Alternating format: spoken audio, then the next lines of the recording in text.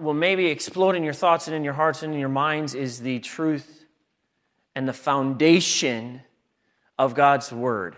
If there's anything that I want you to take away tonight, it is that this Word is true. That it can be trusted all the time. That you can bet your life on God's Word. And so as we begin this evening, turn your Bibles to Psalm number 11. If you're one of those that likes to take notes, this is not going to be a great note-taking message. It's just not. If you're one that likes pictures, then this is for you. If you're somewhere in between, well, then you'll enjoy the ride too. Psalms chapter 11. We're just going to touch on a verse, and then we're going to talk about the importance or the relevance of Genesis today. I'm thankful for that song. Psalm chapter 11, we're going to look at verses numbers 1, 2, and 3. The psalmist writes this in verse number 1 of Psalm chapter 11. In the Lord I put my trust. How say ye to my soul, flee as a bird to your mountain? For lo, the wicked bend their bow. They make ready their arrow upon the string, that they may privily shoot at the upright in heart.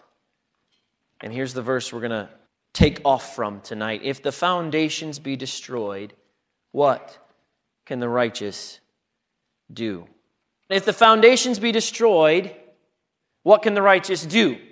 Before I get to that, I want to share my motivation this evening, my theme in my teaching. And yes, in a science classroom, this is up in my classroom. I talk about this almost on a regular basis. The Bible says in 1 Peter, and by the way, you want warnings about the last days, go read 1 Peter chapter 3, and you will see a lot of dire warnings about these last days. It says this, but sanctify the Lord God always in your hearts, and be always ready to give an answer. Not that you have to have all the answers. It doesn't say you have to have the answer, but be able to give an answer to every man who asks you a reason for the hope that is in you with meekness and fear. This is my motivation. Tonight we're going to talk about the foundations of Genesis. And I'm going to start off with a personal story. We've been on Guam for 14 years now. And about, 7, 8 years ago, we had the opportunity to build our house. So we had the opportunity with a bunch of other people to build a home on Guam. And if you've ever been a part of building a house or something that is starting off, there's all this excitement, there's all this run up. They have you take a shovel full of sand and throw it for some reason. It's exciting. You're going to build something, and then we went out to this site multiple times. We went out like a month after this, and it's like, hey, look, that's our house. It's okay. They got to dig stuff first. It's okay. We went out another month later. Hey, look, there's pipes, and they dug more holes. Okay, it's all right. It's like, oh, hey, look, there's something going in. There's still nothing there. It's a box with a bunch of metal in it. What in the world is going on? A few months later, we went back another month later. There's nothing different now. Come on, guys. What is going on here? And then finally, oh, wait, there's actually stuff in those boxes. I know you can't really see it. There's concrete in the boxes. When is a house going to start to show up? When on earth is it? Oh, look, a few weeks later, they took the wood off of the concrete boxes. Woo! Now we're getting somewhere. It took months. It took them like 8 months just to put some concrete blocks underground. Well, if you mess up on the foundation, if it's off, if things are not right with the foundation of a house, the whole house is going to be off, except much worse if the foundations are off. If the foundation of a building, if it's off, if it's not right, if it's not established, if it's not strong, then the whole structure on top of it is going to have problems. Or it's going to be able to withstand the test of time. It's going to be able to withstand storms, trials, tribulations. I want to show you a couple of interesting statistics about the church. First of all, I need to say thank you to a presenter named Brian Osborne. I was able to connect with him about 1.5 years ago, and I said, hey, you know what? I like your graphics. Can I steal some of them? He's like, here, sure, yeah, just connect with me. And so some of these statistics are for him. But in America, 3,500 to 4,000 churches close every year in America today. There's another statistic that almost 3 million people are leaving the church. Any church. And this is not just, like just Baptist churches, not just like Catholic. We're talking all churches in America today. There's a dramatic exodus. And I would submit to you that a lot of what's happening is because of a loss and erosion of the foundations found in Scripture. The idea that the Bible as a whole can be trusted. So what doctrinal foundations are we talking about? Well, there's a lot of foundations, and as you see this list, you're going to see there's a lot of current issues today. You have the idea of gender and marriage. I could show you headline after headline. You don't have to. I don't have to. You could just go read the paper, our own Guam paper in some cases. You have the sanctity of life, abortion, almost all the time in the news, suffering and death, fossils, even dinosaurs, ethnicity, languages, even the gospel finds its root in Genesis. So tonight, if you're going to write some things down, I'm going to give you a few verses. First of all, the verses in Genesis, the passages in Genesis, and then I'm going to give you a couple other verses to kind of hopefully help you to have a better foundation. But the ultimate issue is this, are we going to start as our foundation? Are we going to stand upon God's word, or do we stand on man's word? Because when we start to talk about different religions, there are a lot of people like to talk about, what about these religions? Really, there's only two religions. There's either a religion that is founded on the true word of God, or there's a religion founded on some man's word. And so what happens is this, if you destroy that foundation, then all these other ideas, all these other really ultimately superficial, visible things get eroded away. Why is there such a debate over marriage equality, quote unquote, today? Why do we have so much abortion where I think the number is close to 60 million just American babies since Roe v. Wade have been slaughtered? Why do we live in a world where suffering and death and things like assisted suicide and drug rates and all these different things, why are these issues such a big deal? Some of them seem like common sense, but the reality is that when you don't have the solid foundation, when you don't have a true word to base your external decisions on, when you don't have an unchanging foundation, then you stand on sand. You stand on a foundation of somebody's idea somewhere online who may be or may not be that intelligent, and you run into major, major issues. So let me give you a few verses. If you're going to write things down, this is what you'll write down. Let me give you a few verses that touch on some of these concepts. And then if we have time this evening, I'd like to share with you maybe an approach to sharing the gospel even, if we get a chance to get to that. Where is the foundation for gender and marriage? Well, it starts in Genesis chapter 1, verses 26 and 27. You all know what happens in Genesis chapter 1, right? Creation. Yeah, it is the detailed account. Actually, it's the general account in Genesis chapter 1 of how God created things in how many days? 7 days. You're like, wait a minute, he rested. Leave it to God, by the way. He created in 7 days. You know he created something on day 7? You're like, no, he didn't. My Sunday school teachers told me that he rested. What did he create on day 7? He created the week. A pattern which, by the way, has no other foundation in any other location other than the Scripture, and a pattern that we still follow today. Leave it to God to create when he doesn't create. 6 days. And on day 6 that's what it's Genesis chapter 1, verses 26 and 27. And the Lord God, he spoke everything to existence. My HBC students are like, yeah, we've heard this. Come on. Day number 6, we have the land animals, and then we have man. And man is completely unique, designed and created in the image of God, right? In verse 26 of Genesis chapter 1, you see God speaking to himself. We have the first glimpse of the Trinity.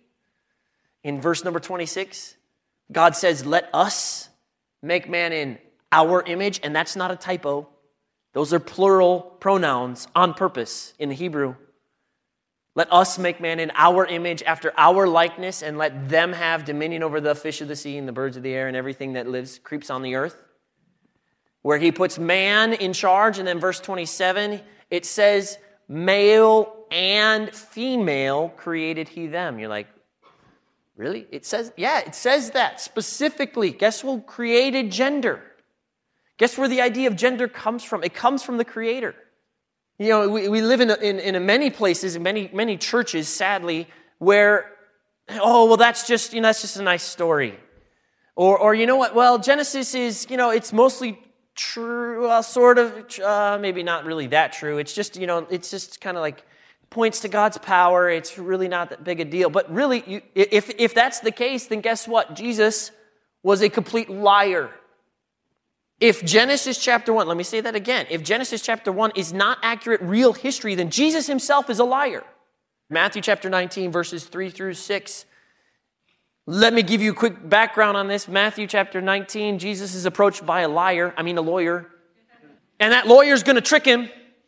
We get lots and lots of stories about Jesus and lawyers, right? And this lawyer in particular says, hey, can we divorce our wives for any reason we want? And Jesus, of course, goes to the heart of the matter. And you know what he does here in verses 3 through 6? He quotes Genesis. He basically, in the face of the Pharisees, have you not read that he which made them at the beginning? Hey guys, did you get as far as Genesis 1? Have you read that yet? I mean, I know that's a long ways in. But Pharisees, have you not read that he which made them at the beginning made them male and female?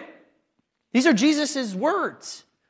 And what's the point of Jesus saying this? Well, that's the foundation for marriage as well. The foundation for gender and marriage is a physical reality that is directly tied to creation. It is directly tied to creation. And then in Romans chapter 1, it's condemned as actually a giving over.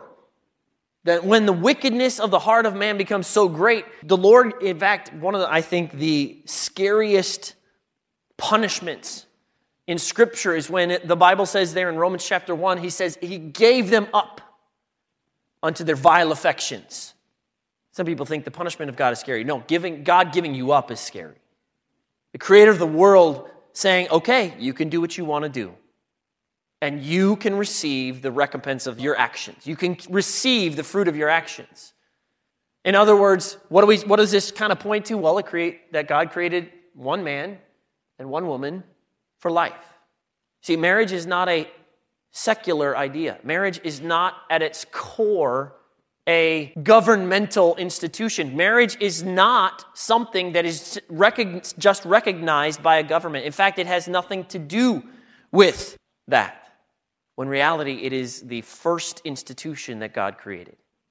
I listen to Ravi Zacharias frequently, and Ravi shared how he was talking with a woman that had come to one of his lectures, and she said she was a reporter, and she was reporter for a disreputable, in our particular terms, magazine, and she said, can I talk with you a little bit longer?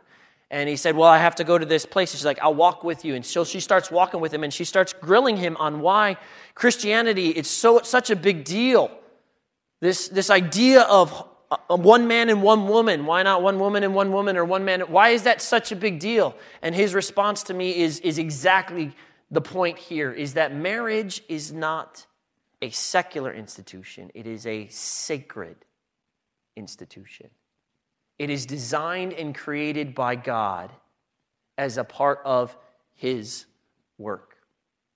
But what about the sanctity of life? What about the unborn children? Well, in Genesis chapter 1:26, we see that we are made in the image of God. No other part of creation is that said.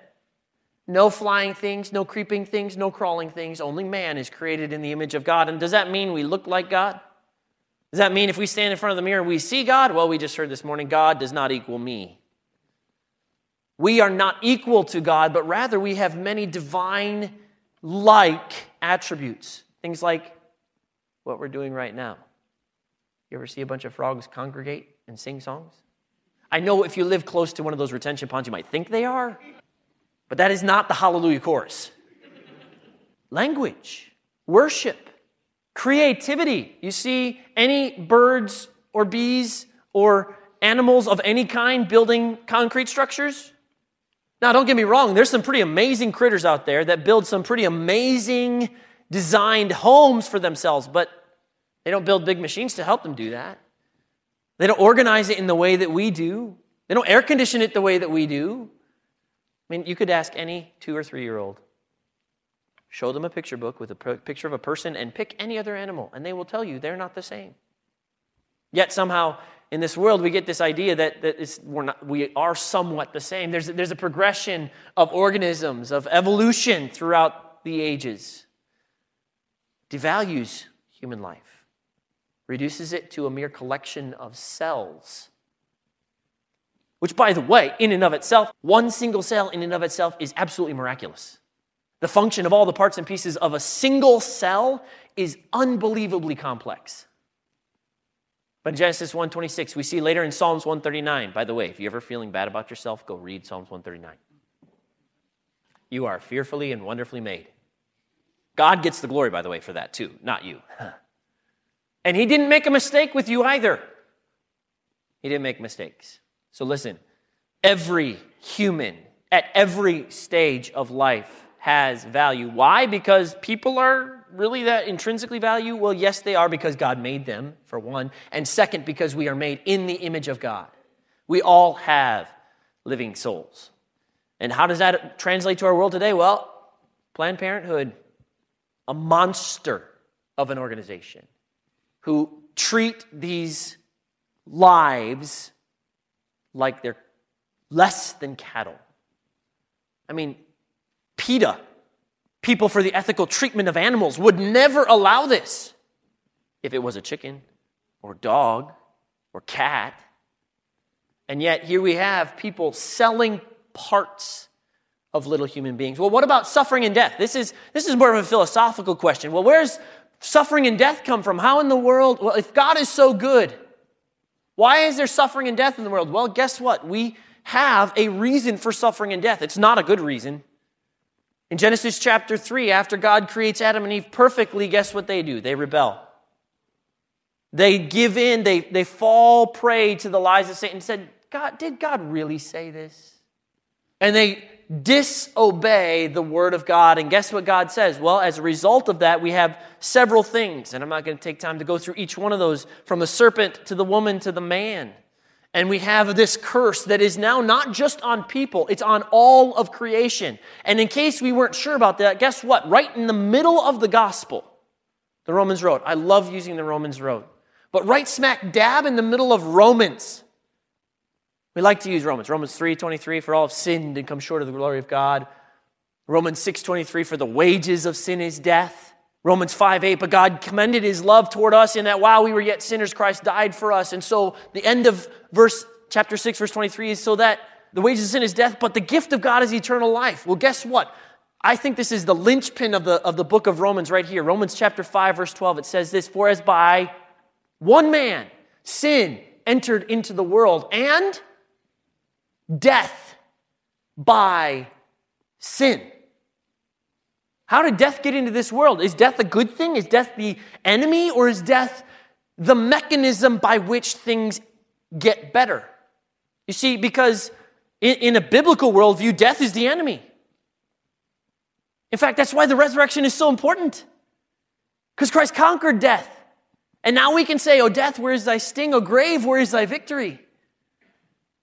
Because Christ conquered death. But in an old evolutionary worldview, in a worldview, atheistic worldview, well, everything has to happen by chance, random processes. So guess what? Death is the friend of evolution. It's the process by which evolution happens. They don't fit together. In 1 Corinthians chapter 15, you see the same kind of thing happening. So guess what? Suffering, death, is a result of man's disobedience. And it doesn't end there. It's not the end. It's not the sad ending of the story, but God loved us enough that he came and he took that punishment of death that you and I deserve. But one day they will be completely destroyed. So either we see man's actions as the cause to death, or we see that millions of years death, disease, suffering leads to us. These are two ideas that do not go together whatsoever, and that are at the heart of even the gospel. What about fossils and dinosaurs? I'd love to park on this for a long time. Well, where did the fossils come from? This is another one of those things that are used quite frequently to try to disprove the Bible. Oh, well, look at these millions of years old dinosaur fossils. Well, guess what? We have a great explanation for the fossils. In fact, fossils are hard to explain from an old earth perspective, from a millions of years perspective, because guess what? When things die, do they just get buried really quickly and fossilize? You ever seen a dead animal on the road? I hate to bring up bad memories. Does it stay there and get fossilized real fast? That boonie dog? No. What happens? It decays. It rots. Like bacteria eats it. Scavengers eat it. In fact, even sometimes all the way down so that the bones, within just a few short months, if not a few short years, they're gone. The only time you get fossils is if you got special situations, like maybe a flood. And by the way, 1 Peter 3, chapter 3, verse number 6 warns, by the way, that people in the last days, scoffers will come. And guess one of the things that they're going to deny? Specifically, they're going to deny Genesis 6 through 9, the flood. They're going to deny the historical account of the flood in Genesis 6 through 9. Well, guess what a flood would do? It would do exactly what we see. We'd have billions of dead things buried in rock layers that have been laid down by water all over the earth. And that's exactly what we find. In fact, we find some fossils that there is absolutely no way they waited.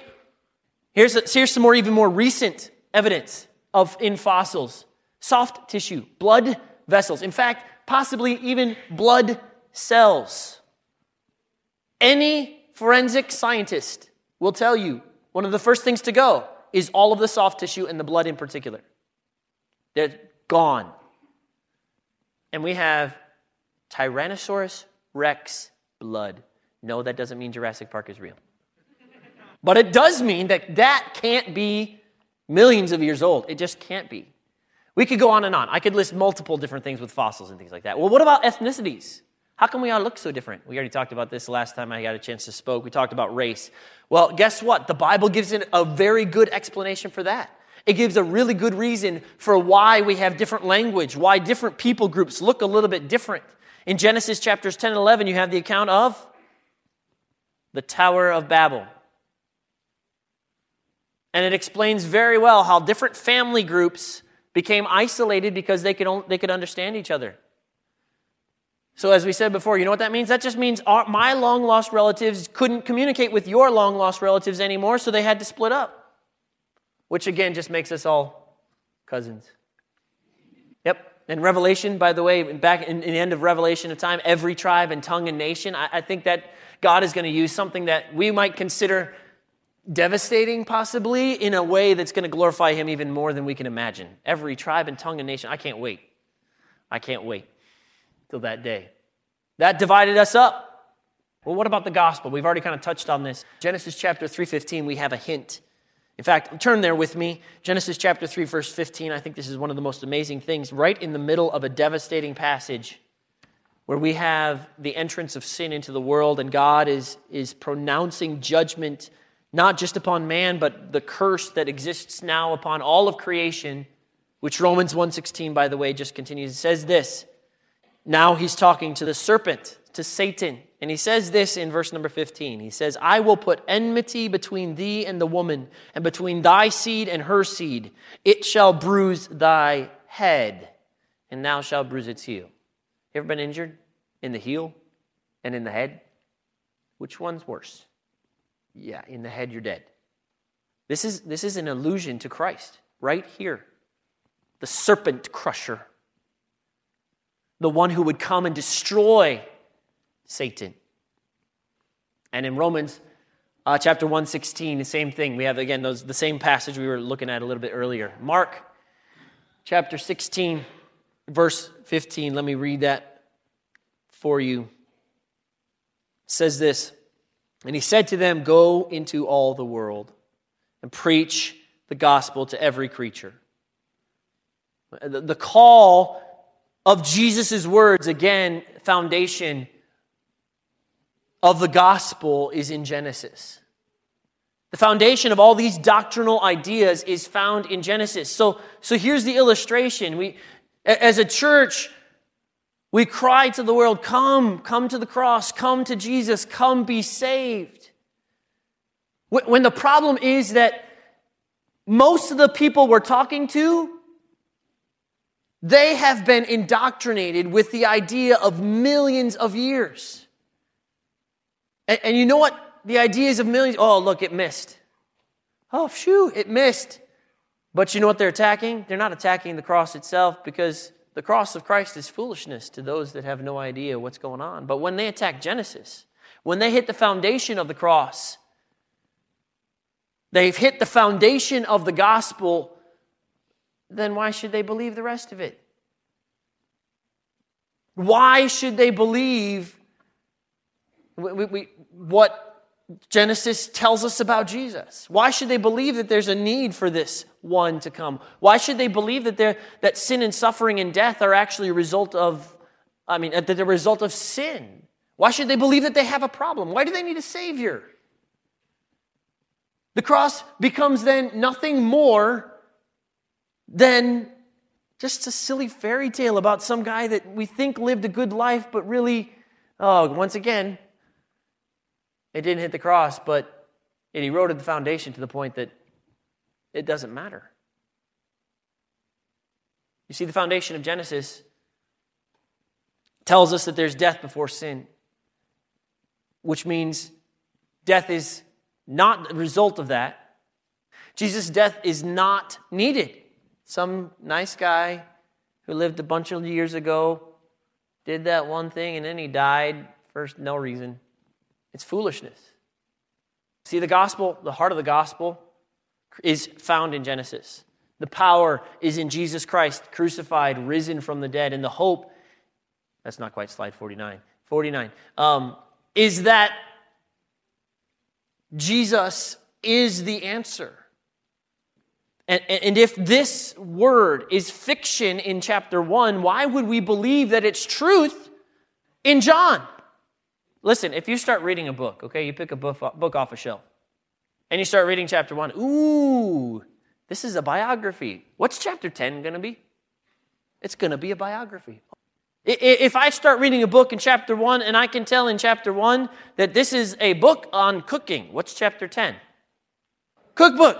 If chapter 1 is fiction, what's chapter 10? Why, if Genesis chapter 1 is fiction, would anybody, ever think that the rest of it is true? You see, many people in this world have gotten really good at attacking the foundation. Let me pause here, take a quick side trip. Parents, let me admonish you. This is why I strongly urge you to be very, very proactive in your children's education. Personally, I first believe that there's a clear command throughout the Old Testament for the man, the husband, the father, to be the primary educator. I think it's quite clear. Now I realize, dads, you're like, I can't become a full-time teacher of my own kids. I understand that. I realize that. But you guess what you do? You delegate that to somebody. You give that responsibility, that privilege of teaching your children truth to somebody else. Be very careful who you give it to. Be very careful who you give that to. And if you are in a position where you have to have them under people who you know you disagree with, then make sure you're even more involved in clarifying truth. Especially, by the way, let me be even more specific, especially as they go out of your house. This next slide is a short video of a professor from Arizona State University. In case you thought that when they go to college, they just learn more stuff, listen to what he says. The amazing thing is that every atom in your body came from a star that exploded. And the atoms in your left hand probably came from a different star than your right hand. It really is the most poetic thing I know about physics. You are all stardust. You couldn't be here if stars hadn't exploded, because the elements, the carbon, nitrogen, oxygen, iron, all the things that matter for evolution weren't created at the beginning of time. They're created in the nuclear furnaces of stars, and the only way they can get into your body is if the stars were kind enough to explode. So forget Jesus. The stars died so that you could be here today. Okay? And anyway, this is great. Does that sound like a physics class or religion class? That was said in a classroom at a public university. There is a war. And the same professor, I don't mean to pick on one because he's not the only one, trust me. But he says this: change is always one generation away. So if we can plant the seeds of doubt in our children, religion will go away in a generation, or at least largely go away. And that's what I think we have an obligation to do. That's not just, oh, I believe this and I'll share that. That's active attack on the truths of Scripture. And where does he start? What was he talking about? Stars. They weren't created at the beginning of time. Oh, this is the most poetic. It almost as if he's worshiping. There's another video I didn't get a chance to put on there, but another physicist, a guy by the name of Neil deGrasse Tyson, he starts talking about how our ancestors used to worship the sun, and he says this. He says, maybe they weren't so foolish to worship the star that brings us life. Listen, the world is not for you. There are many people who are actively against you. In fact, we know that the prince of the power of the air is truly the one that is attacking. We don't need to go against this particular person. He needs Jesus just as badly as anyone else. But we do wrestle not against flesh and blood, but against principalities. And so what do we need to do as parents, as a church, is we need to build our foundation on the truth of God's Word. And we need to, in our own families, in our own spheres of influence, understand and be ready to give an answer of the reason of the hope that is in you. And it is a reasonable hope. Be prepared. Not have all the answers, but be prepared to give a reason for the hope that is in you. And I pray that this has not discouraged you, because we've known for a long time we're at war. And we also know, by the way, we know the end. We know the ending. Spoiler alert, we win. No, actually not us. Jesus wins. Jesus conquers all of those things. Death and hell are cast into the lake of fire along with the devil. And where do we get all that? Well, we get that all from God's Word. If we don't stand on it from the beginning pages, then the rest of it just becomes fiction as well.